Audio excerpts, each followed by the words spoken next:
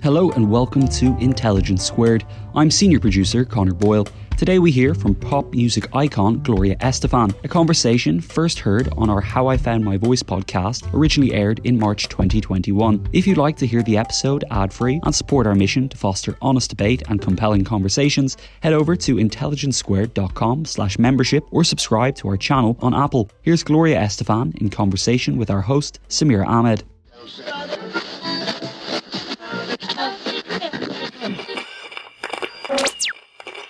And when I started talking, I started singing. It came with me.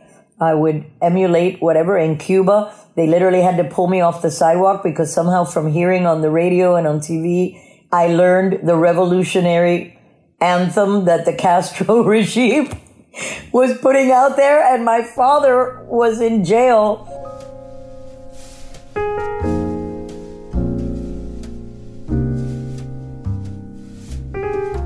The front of the bus had been torn away. It was snowing inside the bus, which ended up being a blessing because now the first thing you do to a victim of a spinal cord injury is put them on ice.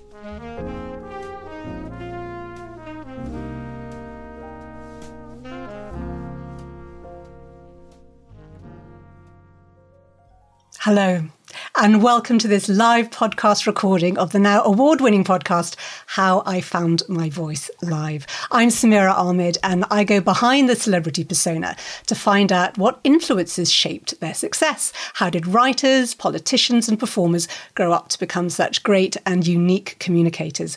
And my guest today is one of America's greatest communicators and greatest musical stars. Gloria Estefan was born in Cuba just before the revolution that brought Fidel Castro to power, but her family had to flee as exiles and brought her to Florida at the age of 2, where she's lived ever since. She formed the Miami Sound Machine with her husband Emilio, and their crossover pop hits such as Rhythm Is Gonna Get You, Dr. Beat, and Get On Your Feet has made them stadium-filling, chart-topping superstars, first in Latin America, then in the US and across the world. She sold 100 million albums, been a 7-time Grammy winner, and a Hollywood actor. But at the peak of her fame in 1990, she nearly died in a crash that was expected to leave her paralysed. It didn't. Her life has inspired a Tony-nominated stage musical, Get On Your Feet, that's also travelled around the world. And her latest album sees her combine the rhythms of Brazilian music with reworkings of some of her classic pop hits. So, Gloria, I always want to take my guests back to the start. You were born, you have a long name, but the first 3 names, Gloria Maria Milagrosa in 1957 in Cuba. Milagrosa, the miraculous one. Did you feel special? I don't know if special is the word, but ever since I have a memory, I remember thinking first that I was really old for some reason. I felt like I had been around. And I also felt that one day I might do something very different. I didn't know what it was or how it would come about. But I did have a feeling that there was something in my future that was not going to be more the same. It was going to be a unique thing. I had no clue what. But I sing since I talk. That came with me. Yeah, that maybe because I do have very strong genetic musical genes on both sides. On my dad's side, we had a classical pianist, a classical violinist, a flautist that had his own band, famous in Cuba, Fajardo and his All-Stars, Fajardo y sus Estrellas, who later, when he emigrated to New York, also made it big with his band there. Both my uncles, my father's brothers, sang. My grandmother wrote poetry. My father was a military guy. He was the one that didn't venture into. I bet he probably could have sung if he wanted to. And then my mother won a contest to be Shirley Temple's double as a child. She was her same age. Wow. She had the curls. And they had a worldwide contest to find a Spanish-speaking Shirley Temple so that they could take her to Hollywood and she would serve as a stand-in for Shirley Temple and a lot of the contract players of the day, like Deanna Durbin and other Jane Wyman. And she won. But when they told my grandfather that one of them, him or my grandmother, had to give up the rights to their child because they didn't want to sign a contract and then have a divorce happen and have the child become a pawn, he put his foot down and told my grandmother, absolutely not. She's not going anywhere. So to me, my mother was always the diva of the family. She walked into a room and you knew she was there. She was always telling jokes. She would break into song. And the only way she could get my diaper on, she claimed, was to sing to me. I would melt. I would completely melt and become, let's stare at her and like hypnotized. And when I started talking, I started singing. It came with me. I would emulate whatever. In Cuba, they literally had to pull me off the sidewalk because somehow from hearing on the radio and on TV, I learned the revolutionary anthem that the Castro regime was putting out there. And my father was in jail for being a police officer. And the night of the presidential palace when the coup happened, he got arrested along with his father, who was a commander in the armed forces. So imagine I'm there in this singing this anthem, and my mother's saying, "You can't sing, I come inside." But I just had an amazing memory for music, and it started really early. Can I ask a bit more about your father? What was his story? He was in jail already when you were very, very young. Yeah, what happened was my father wanted to be in the army. He was a military guy. He loved it. And he had filled an application to join the army. When my grandfather saw his application, he ripped it up and threw it away and never told my dad because he didn't want to be accused of nepotism with a son joining the army. So when my father asked my grandfather, "Hey, what's happening? I haven't got my application back. I applied." He goes, "No, I ripped it up. I don't want you to be in the army. They're going to accuse me then of having favoritism." So then my father did the next best thing. He became a police officer in the motorcycle police force and got a reputation for being an incredibly moral man. He would not accept anything, even an apple or a box of cigarettes, a pack of cigarettes from anyone. And then the first lady found out, plus he was I gotta say, my dad was a gorgeous man. He was beautiful. And they handpicked the first lady's motorcycle escort, and he was one of them. So wherever the first lady, Batista's first lady, went, my dad had to be there because he was in the motorcade, heading the motorcade. And the night that the coup happened, 58 to 59, he was at the presidential palace because there was a giant party, New Year's Eve party going on. And he was there in the detail for the first lady. So he came home. My mother said he was pale as a sheet, sweating profusely, and locked himself in the bathroom and told my mother, she knocked on the door, what's happening? And he said, "We are in real trouble. The president just left the country. I just left him and the first lady at the airport, and this is going to get really bad." And she said, "Don't go back." And he goes, "I have to go back. I'm a police officer for this city. All hell's breaking loose." And he went back.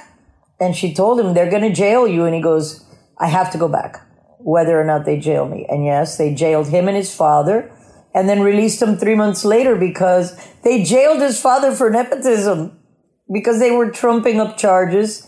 And of course, there was no proof of anything and they hadn't done anything. So they had to release him 3 months later. Were you already in Florida by then? No, we were still in Cuba. My mother took me to visit my father in jail, and one of the top three, it was Fidel Castro, Camilo Cienfuegos, and Che Guevara were kind of the three heads of the revolution. And Camilo Cienfuegos was at the prison that day, and I was in line with my mom. And of course, like a child, I'm thirsty. And my mother's trying to shut me up. And Camilo Cienfuegos comes and grabs a little tin cup from the wall and fills it with water and hands it to me. And my mom didn't want me to drink that. God knows what germs were on that. And when she said, no, thank you. And he says, "What? This isn't good enough for you, whatever." And he made me drink it. And I got a huge infection in my mouth. And I remember this because they would treat it with this violet tasting stuff that they would put in my mouth for the sores. And can't stand the taste of violet. I still remember it to this day. But yeah, she would visit him in the jail and take him supplies and so that I could see him. So I don't have a lot of memories of that. I remember that. Yeah, but your family did end up coming to Florida, which has been your home since. Obviously, many Cuban exiles came and escaped. But your father stayed engaged in the politics. And I just wonder, growing up as a small child, what sense you had of what was going on with your family and how it affected you? Well, what happened was my father came on the ferry once he was released from jail in Cuba, he tried to find a job. He tried to look for a job, and they were blacklisted, his entire family. He also knew a lot of information about Castro because of his father being in the army. And so he told my mother, I have to get you and Glorita out of Cuba. And my mother didn't want to go. She says, I'm not leaving without you. He goes, I'm going to go first and set us up. So he went on the ferry to Key West. He found an apartment. And then my mother and I flew on Pan Am Airlines, her and I. They only let us take one suitcase. They ripped up her PhD in education at the airport because they told her, no, you're not taking your education, which is really an inane comment because your education isn't a piece of paper. It's an experience and, an intellect and whatnot. But well, they thought that they were doing her harm there. It did cost her in the long run. She had to go back to school here and revalidate her teaching credentials. But then he brought us here. We lived with my aunt who had also left Cuba for a few weeks. Then we found an apartment that my mother found. And immediately upon moving in, my father disappeared. He left a note to my mother and told her, you're going to be receiving $150 a month from the U.S. government. Here's the number for a doctor. I can't tell you where I'm going, but please, take care of Glorita. I can't give you any more details. We now know he had gone to train in Guatemala. The U.S. Army trained them with top-of-the-line equipment. And when they finally got to Cuba, the equipment that they actually sent was broken down. It was nothing of what they had been expecting. They didn't deliver the munitions that were necessary. They literally left them on the banks of Bay of Pigs, and all the air support and everything that they were expecting from the Americans didn't materialize. So my father was the head of the tanks division. He was jailed immediately there. And my mother only found out that something was going on the night before the invasion. He came to the house and he told her that he would be leaving again and that he didn't know what was going to happen. So all of a sudden, my mother, we see on the news this thing happen. We don't hear from him. And it wasn't until we saw on television when Cuba posted the videos of the men that they had arrested and had in custody that my mom found out that my dad had been arrested in Cuba after the invasion. Days later, he had been in hiding. They had killed his captain inside the tank, and he had to have the turret was broken, so he had his dead captain with him for 4 days in that How long tank. till he was released and came back home? 2 years.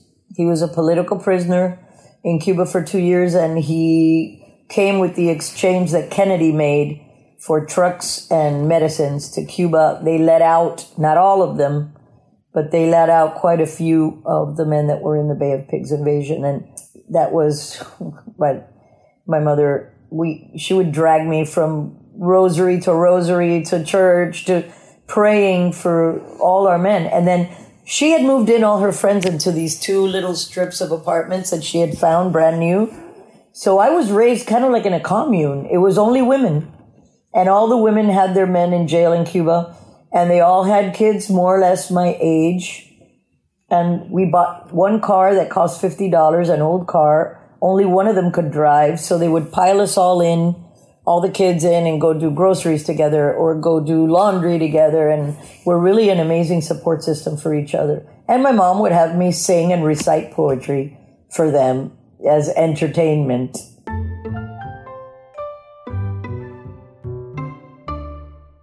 Intelligence Squared is a tight-knit team doing big things, and it means we're always looking for tools that can help streamline managing tasks. That's why I want to talk to you for a minute about NetSuite. NetSuite provides cloud-based software to get things moving. Maybe your business has been humming, but you can feel things are falling behind a little bit. Or perhaps your team is getting snowed with manual tasks and closing those books is taking forever. If this sounds like you should know these three numbers. 37,000, 25, 1.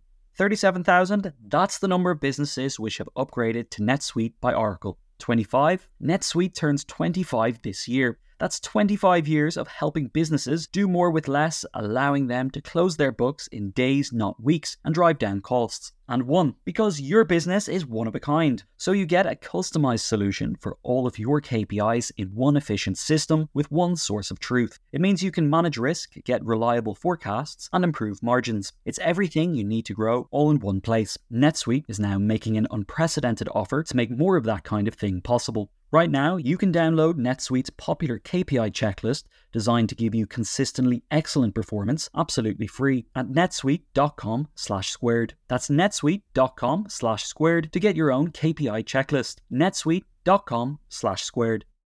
Shipping can make or break a sale, so optimize how you ship your orders with ShipStation. They make it easy to automate and manage orders no matter how big your business grows. And they might even be able to help reduce shipping and warehouse costs. So optimize and keep up your momentum for growth with ShipStation. Sign up for your free 60-day trial now at ShipStation.com and use the code POD. That's ShipStation.com with the code POD.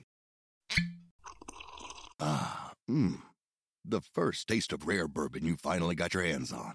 That's nice. At Caskers.com, we make this experience easy.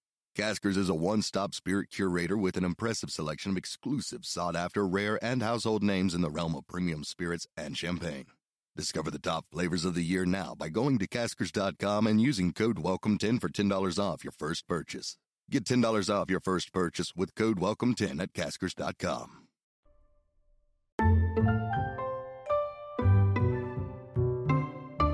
That's so interesting because you had, it was a tough life and you worked hard too in those years.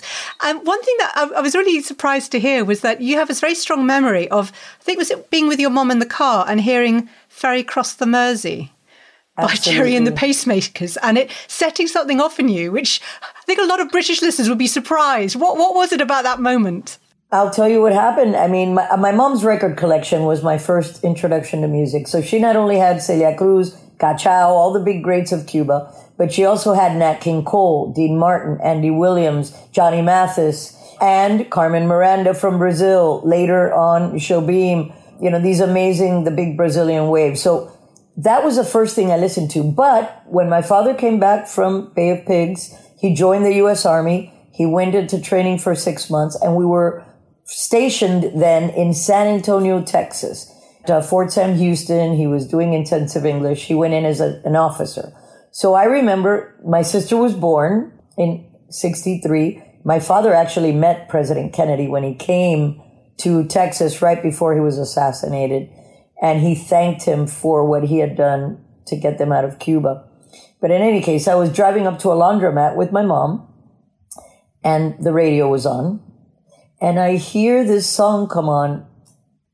And my hair stood on end on my arms. I still remember sitting mesmerized and I wouldn't get out of the car. My mom said, let's go. I go, Mom, let me finish this song. And I stayed in the car and the smell of laundromat was coming in through the window. And to this day, whenever I hear that song, I smell laundromat. I have an olfactory memory that's crazy. But that song moved me deeply. And only in retrospect did I realize that it's a bolero.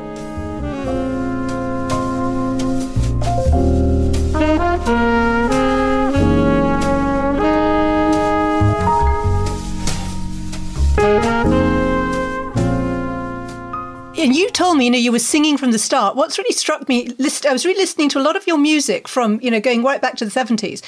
Your voice was always strong. It was always pure.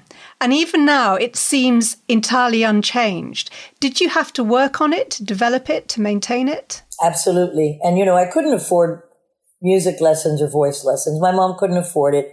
When we were in South Carolina, a couple years after Texas, we were stationed in Fort Jackson. And one of my dad's troops was a young man that was famous in Cuba. His whole family, they had a TV show and he was a young child on the show, but now he was in his 20s. So I told my dad, I want to learn guitar, Dad. I really want, somebody to teach me the guitar. So he spoke to this man, Rolando Ochoa, who had a famous family in Cuba, and he started teaching me how to play chords so I could accompany myself on the guitar. So, but he was charging nothing. He was just happy to be able to do something other than be in the army. Later on, I learned classical guitar for my dad because he really wanted me to learn that. When he was in Vietnam, he later went to Vietnam, I was studying classical guitar. But we couldn't afford voice lessons or wouldn't have known where to look for that. It wasn't until I was already in the band, married, and had my son that I started investing, because it really is a very valuable investment for any singer, any musician. When your instrument is your body, I had a lot of bad habits to break because I sang emotionally since I was a child. I didn't know the right technique or where to position your voice, but always wanting to do things better. So I found an Italian teacher, Gina Moretta, who started teaching me the right technique. And thank the Lord, because you can ruin your voice. I had an 18-piece band behind me. It was super loud on stage. And if I didn't have these tools, and I've continued to study through my life, all this time that people said I came back, I didn't come back from anywhere. I've been here just doing a lot of other things, but continuing to hone my skills. I think it's important to continue to learn and evolve and grow. But from a very young age, you were performing. So when you went to university, you were performing at weekends. You'd already met your husband by then, hadn't you? Tell me about how you met Emilio and how quickly you became this unit as performers as well as partners. It's kismet, like anything else, I believe. I believe that destiny throws some things in your path. Of course, we are free whether we choose to follow that path or totally flip it on its ear. I sang at the folk masses because my friends in high school would always make me sing. They loved my voice. If there was ever, I went to an all-girl Catholic high school. My best friend, they'd make me bring my guitar and sing in the shows. And I was dying because I really don't like being the center of attention. I had to get used to that part. So we had a brother school because it was an all-girls school.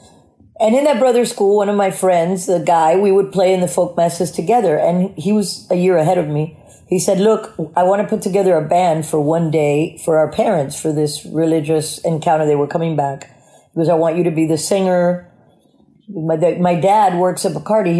He invited this guy to come over that has his own band, Miami Latin Boys, to give us some pointers on how to do this. So, of course, I was dying. I'm sitting there on the floor. My friend was at his guitar. There was a piano player, a flute player girl there. And there's a knock at the door. And I'm sitting on the floor. So my first view is a pair of really nice legs in a pair of shorts and an accordion, which made it look like he was naked, quite honestly, because the accordion covered the shorts. So I'm going like, oh, what's this? All right. So in walks Emilio. At the time, he only had a mustache. And I see him. He seemed like a big man to me, although he's only 4.5 years older than me. So I was 17 right there. So he was 22, because this was May. He had just turned 22. He gave us the pointers. He heard me sing. He left. We did the gig. Everybody went their separate ways. I already had 2 jobs because college work study, since I'm a French minor, I was working as an interpreter at the airport in customs and immigration for French, Spanish, and English. That job was every day, 6 days a week, from 1 in the afternoon to 9 at night. Then from 9:30 to 11:30, 2 nights a week, I taught community school guitar. And I was about to start school going from 8 in the morning to noon. So I was swamped, and my mom tried to drag me to a wedding that summer of one of my dad's army buddy's daughter that I grew up with in South Carolina. I tried to bail on it and say, Mom, no, I'm too busy with it. But then she guilted me into it. Your father can't go. He's ill. You need to represent, Cuban guilt. That's big. So I went. And I remember we were always late to everything. So we missed the ceremony at the church. We're walking into the reception, and I look, and to me, I had never gone anywhere. I took care of my dad the whole time. I didn't date anyone. I never had a social life. So I walk into this magical room all decorated for the wedding, and there's a band playing, and they're playing Do the Hustle on the accordion, the guy. I'm going like, whoa, that's brave. But it was like this charisma that they had and this happiness. And I was overwhelmed with that feeling, right? So we run into each other in a doorway and I go, he says, you're that girl, aren't you? I remember you. I go, yeah, I remember you too. You came to Rafael's house, my friend. So he says, why don't you sit in with the band? You know, we don't have a singer. I go, oh my God. And my mother, who was sitting there listening in, goes, yes, sing, please.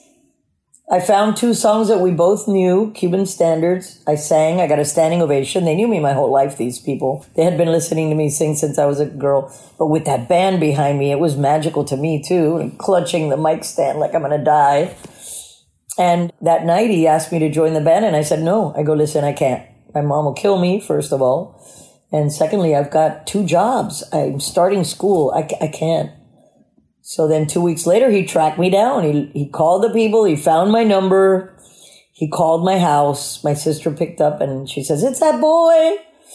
So I talked to him and I really wanted to do it. I really wanted to so bad. And he said, look, come to my apartment. We have rehearsal. Bring whoever you want to bring. I brought my mother, my sister, and my grandma. And I remember being up against the wall of the apartment, like, with a crowded, tiny apartment with a 9-piece band and everybody in the courtyard dancing. Again, another magical moment. Because they had no choice. The band was rehearsing. It's either dance and party or not sleep. And I joined the band for fun. And that became Miami Sound Machine. It became Miami Sound Machine later on when we did our first recording in 1976. Shake your body, baby, do that conga. No, you can't control yourself, it's getting longer. Feel the rhythm of the music getting stronger. Don't you fight it till you try to do that conga beat.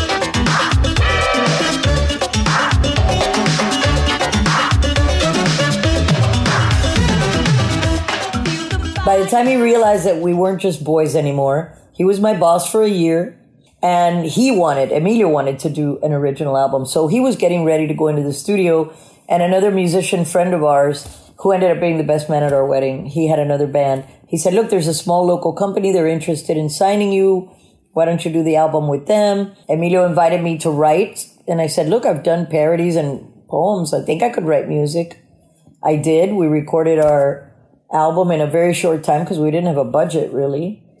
Got it on the radio in South America. So all of a sudden, a year or so later, we were going to do a stadium with like 50,000 people in Latin America and then a wedding in Miami for 200 people because they weren't playing our music. Yeah, I got to ask about this because not many acts have that, where you're a huge stadium-filling super band across Latin America, but you hadn't yet broken through in the US.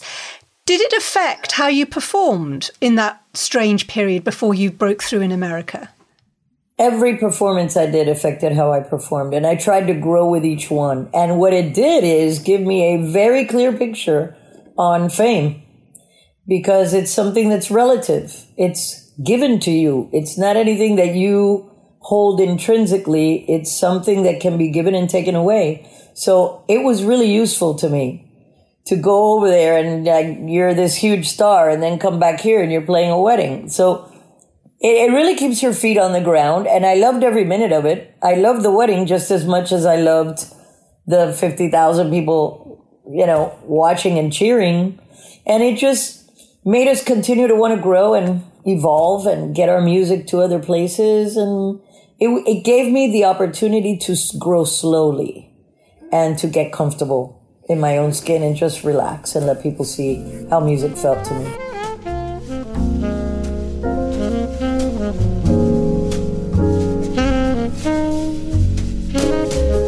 Like so many people, my memory of the 80s is defined by you and Miami Sound Machine, and the joy of your song was the joy of those videos, which in England in the 80s, it was so exciting and glamorous, this sense of this exciting culture that you were part of. When fame did come, global fame, how did you feel? And did it always feel that you were in control of it? The fame part was the last thing that I ever thought about. I didn't read my own press because undoubtedly I had a different feeling when I would finish an interview, and when at the beginning I would read what they wrote, I'd go like, what? It frustrates you. So I thought, you know what? I'm not gonna focus on that. we would just focus on producing the music we loved, writing, the excitement of preparing the shows, making the shows bigger and better than ever, growing in that way. Emilio stopped performing so he could be more in control and help me by being in charge of lighting and sound. And I could feel comfortable up there knowing that there was somebody in the front taking care of that. So his ego wasn't a problem, because sometimes in this world, egos get you in trouble. That they really do. I mean, you need to have an ego. Everybody has one. But when it starts being detrimental, or you just think about you being like above and beyond everything else, that's a big trap. So we've always been a team, Emilio and I. It was inevitable. We fell in love slowly, and then we dated for 2 years before we got married. So I knew him well before I made that commitment. And he just, we've evolved and grown. I've been there for him. He's been there for me. We're really a team, and that's important. Yeah, so I was blessed. It is just amazing that you are such a strong unit still. Can I ask a bit about the songwriting? Because one of the things that really is striking is how prolific you have been and the quality of your songwriting. And I wonder if, relatively briefly, you could give us an insight into how you write. Has it evolved? I wish I could tell you a formula. There's 2 ways, in my estimation, of writing a song. There's inspiration, and these songs I feel come through me rather than from me. There are certain channels, and most of my songs I've written between midnight and 6 a.m, when my family's asleep, when the phones aren't ringing, and when the airwaves, like the vibe waves, are quieter on my side of the world. So that's when I've felt more inspiration, and that's when I feel like I can really, some songs have been written in 15 minutes. Anything for You, Coming Out of the Dark, they've come through me, like I said. Other ones, you learn and you craft, and you can always be better. We connect more on a very deep emotional level when we're going through sadness or difficulty or pain. And people can identify that. They know you're honest, because when they feel those things, you can't BS that. You can't make it up. You can't fake it. So people will know if something is honest without knowing why they know. But they know. It gets on the music, and that's what it's been. It's been my expression of emotion for my whole life, and thoughts and musings and analysis. And I pour it into my music. Todo lo que no es perfecto es bonito y sin igual. Cuando hay amor, hacen falta los te quiero, las caricias, los te amo, pero sobran las palabras cuando canta el corazón. Cuando hay amor, todo puedes alcanzar. Lo difícil se hace simple y lo más simple es especial. Cuando hay amor, tu sonrisa es habitual. Hay un algo en tu One of the things I remember so well, it's one of those moments where I know exactly where I was, when I was. And I was in a car on my way to school because of the time difference. The news broke overnight, was when I heard about the road crash in which you were touring. It was 1990. It was kind of peak of your fame. And you were involved in a road accident. And, your back was broken. And it was terrible. I remember how scared we all were. I don't know how you feel speaking about it. Do you remember the accident itself still? Every minute. I kept praying to faint, and I wouldn't. But I took a lot of hope in the amount of pain that I was in, because since I knew so much about the spine and the workings of the human body because of what I'd gone through with my dad, he came back from Vietnam with Agent Orange poisoning. And they said he had MS, multiple sclerosis, but he had so many symptoms that had nothing to do with that. It was triggered by this Agent Orange poisoning. So I knew. And I knew that if I was feeling pain that I hadn't severed the cord. But funny enough, we all have this, but I've always had a kind of psychic thing where I get these flashes that just come into my mind as a certainty. And they happen. So cut to that day on the bus. Needless to say, having a father in a wheelchair, that was one of my big fears too. We feel this explosion. I had just woken up from a nap. I thought we had arrived at the concert venue, and we had stopped because there was an accident 7 miles ahead of us and all the traffic was backed up. I opened my eyes and boom, it felt like a crash. I thought momentarily we had just met the president at the White House. I thought maybe somebody had put a bomb on the bus because they weren't happy about it. I don't know what I thought. But I opened my eyes on the floor of the bus, looking up. The front of the bus had been torn away. It was snowing inside the bus, which ended up being a blessing because now the first thing you do to a victim of a spinal cord injury is put them on ice. So nature, without this being known yet at that time, put me on ice. Emilio was on top of me bleeding like profusely. I tried to get up and I couldn't. I couldn't get up from the floor of the bus. I had a metallic taste in my mouth. I felt around my back to see if something was coming out, like if some bone or there was blood. Fortunately, that hadn't happened. But I knew in that instant that I'd broken my back. And I told Emilio, I go, babe, I think I broke my back. And he goes, no, maybe you dislocated. I go, find the baby. Because at this point, all I'm thinking is my son had been in the back of the bus. Fortunately, he had gotten up to get some candy out of his bunk and the whole back was crushed. So he was under everything that had fallen in the center of the bus in the dark. When Emilio brought him and sat him next to me, I was looking at him. He didn't seem injured, but he looked like he was going to go into shock. He kept saying, Mommy, please get up, please get up. And I couldn't. So I held his hand and I told him, look, I can't get up right now, but hold my hand. You know, you make me feel better. I picked a point on the roof of the bus and started doing my Lamaze breathing to try to be able to withstand the pain. And at the same time thinking, at least I have pain.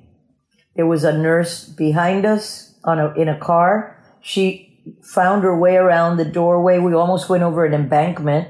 And she said, I'm a nurse. Can I help you? And I said, I think I broke my back. And I was grabbing my legs and lifting them up because it would alleviate a little bit. Because 2 vertebrae had been pushed in and exploded. And my spine was literally resting on a sliver of bone. And I was numb, but in pain. And she held my head for an hour and a half until the paramedics got there. She put my head in her lap and said, don't move. You cannot move. And in the end, you had all this surgery, but you defied all the doctor's predictions. You were back in a year, I think, weren't you? 20 days shy of a year. On March 1st, 1991, I stepped back on stage in Miami.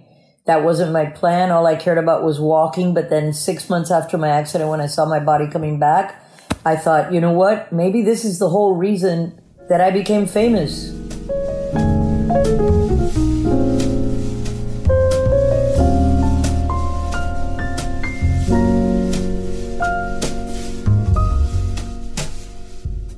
Amazing. Now, I'm conscious of the time we have left. I wanted to look at the music you've recorded since, and there's 2 albums I want to pick out. One is, you once said your 1993 album, Mi Tierra, was your favorite.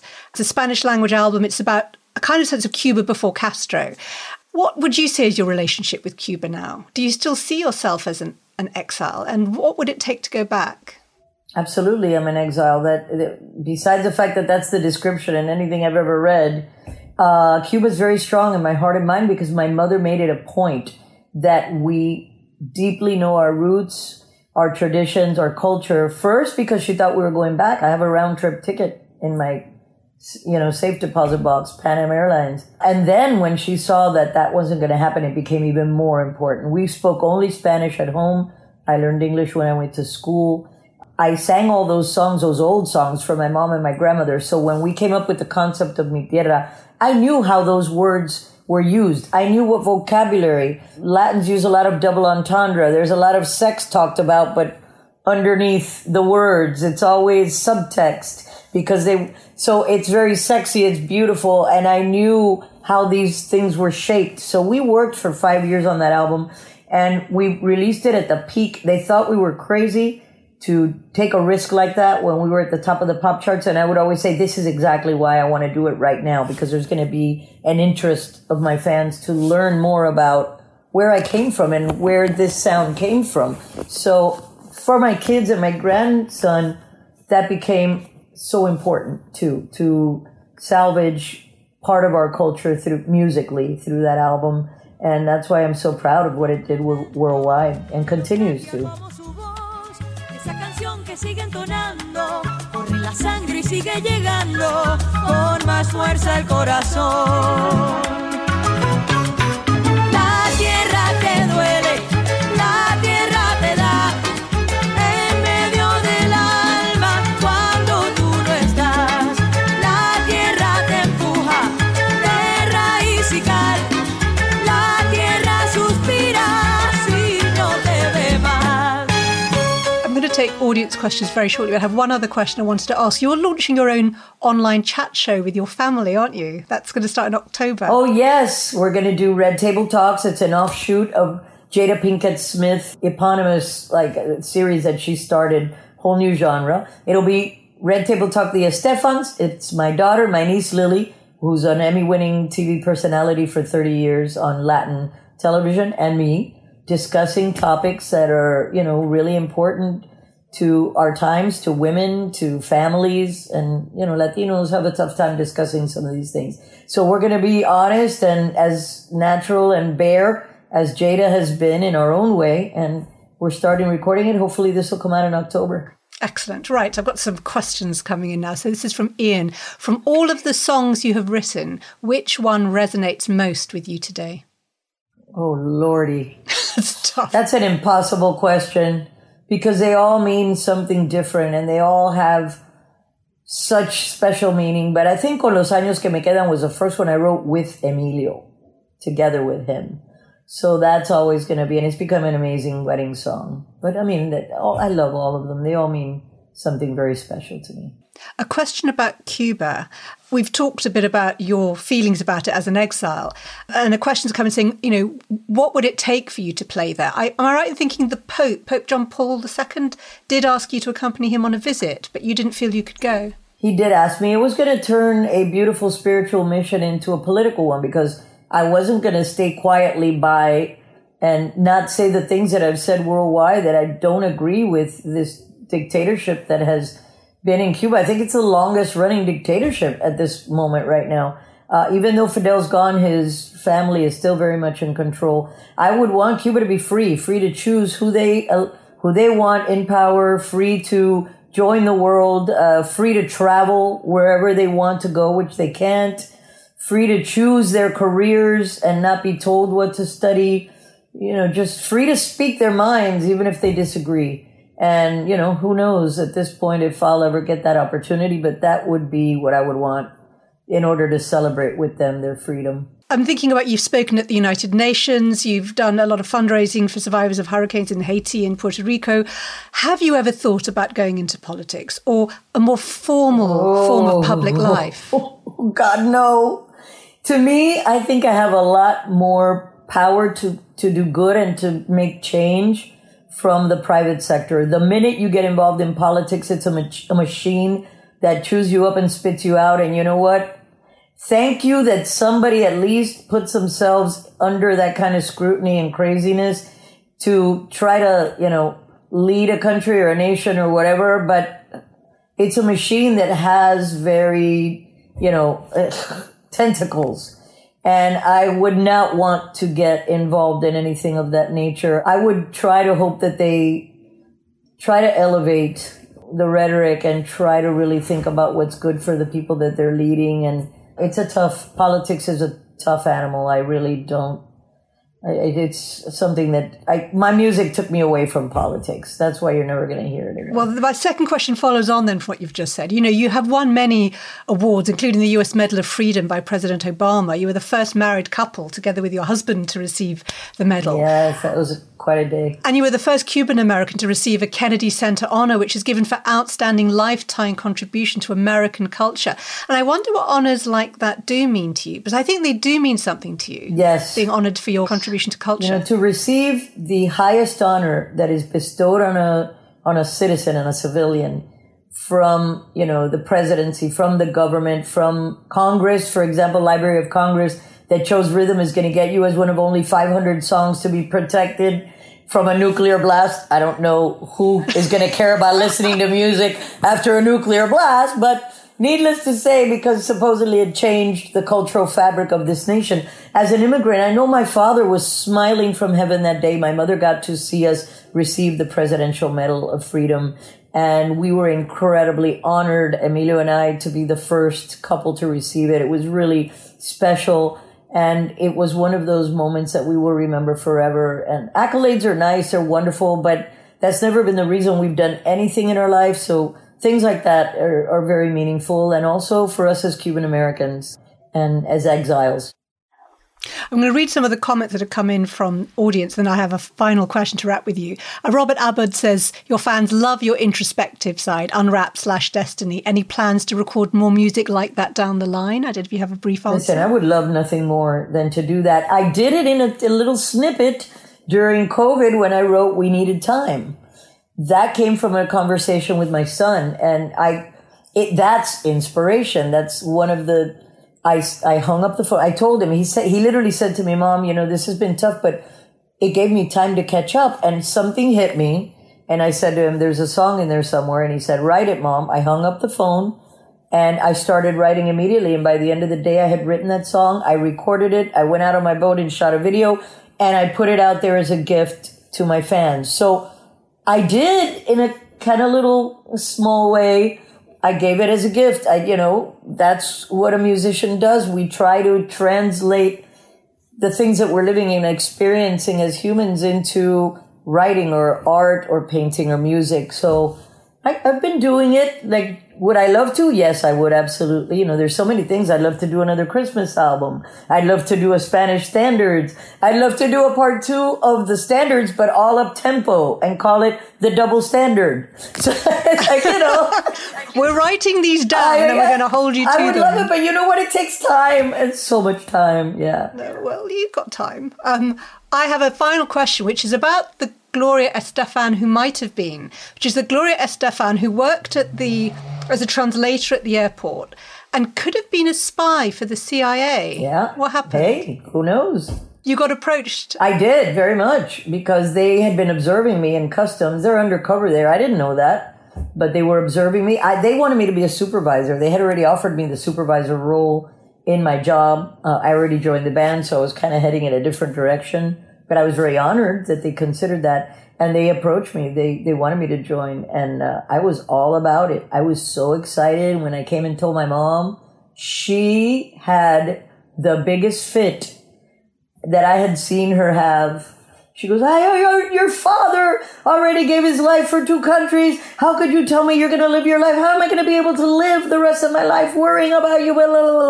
So Cuban mom comes through, although I would really bug her.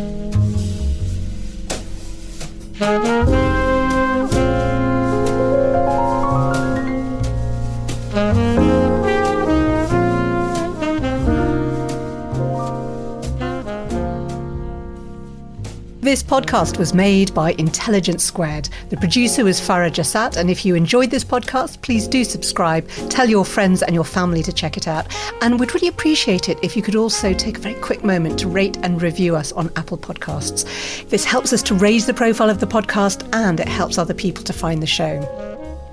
Thanks for listening to Intelligence Squared. We'd love to hear your feedback and what you think we should be talking about next. Send us an email or a voice note with your thoughts to podcasts@intelligencesquared.com. And if you'd like to hear more, attend some of our live events, or peruse over 20 years of our back catalogue featuring some of the world's great minds, then head over to intelligencesquared.com.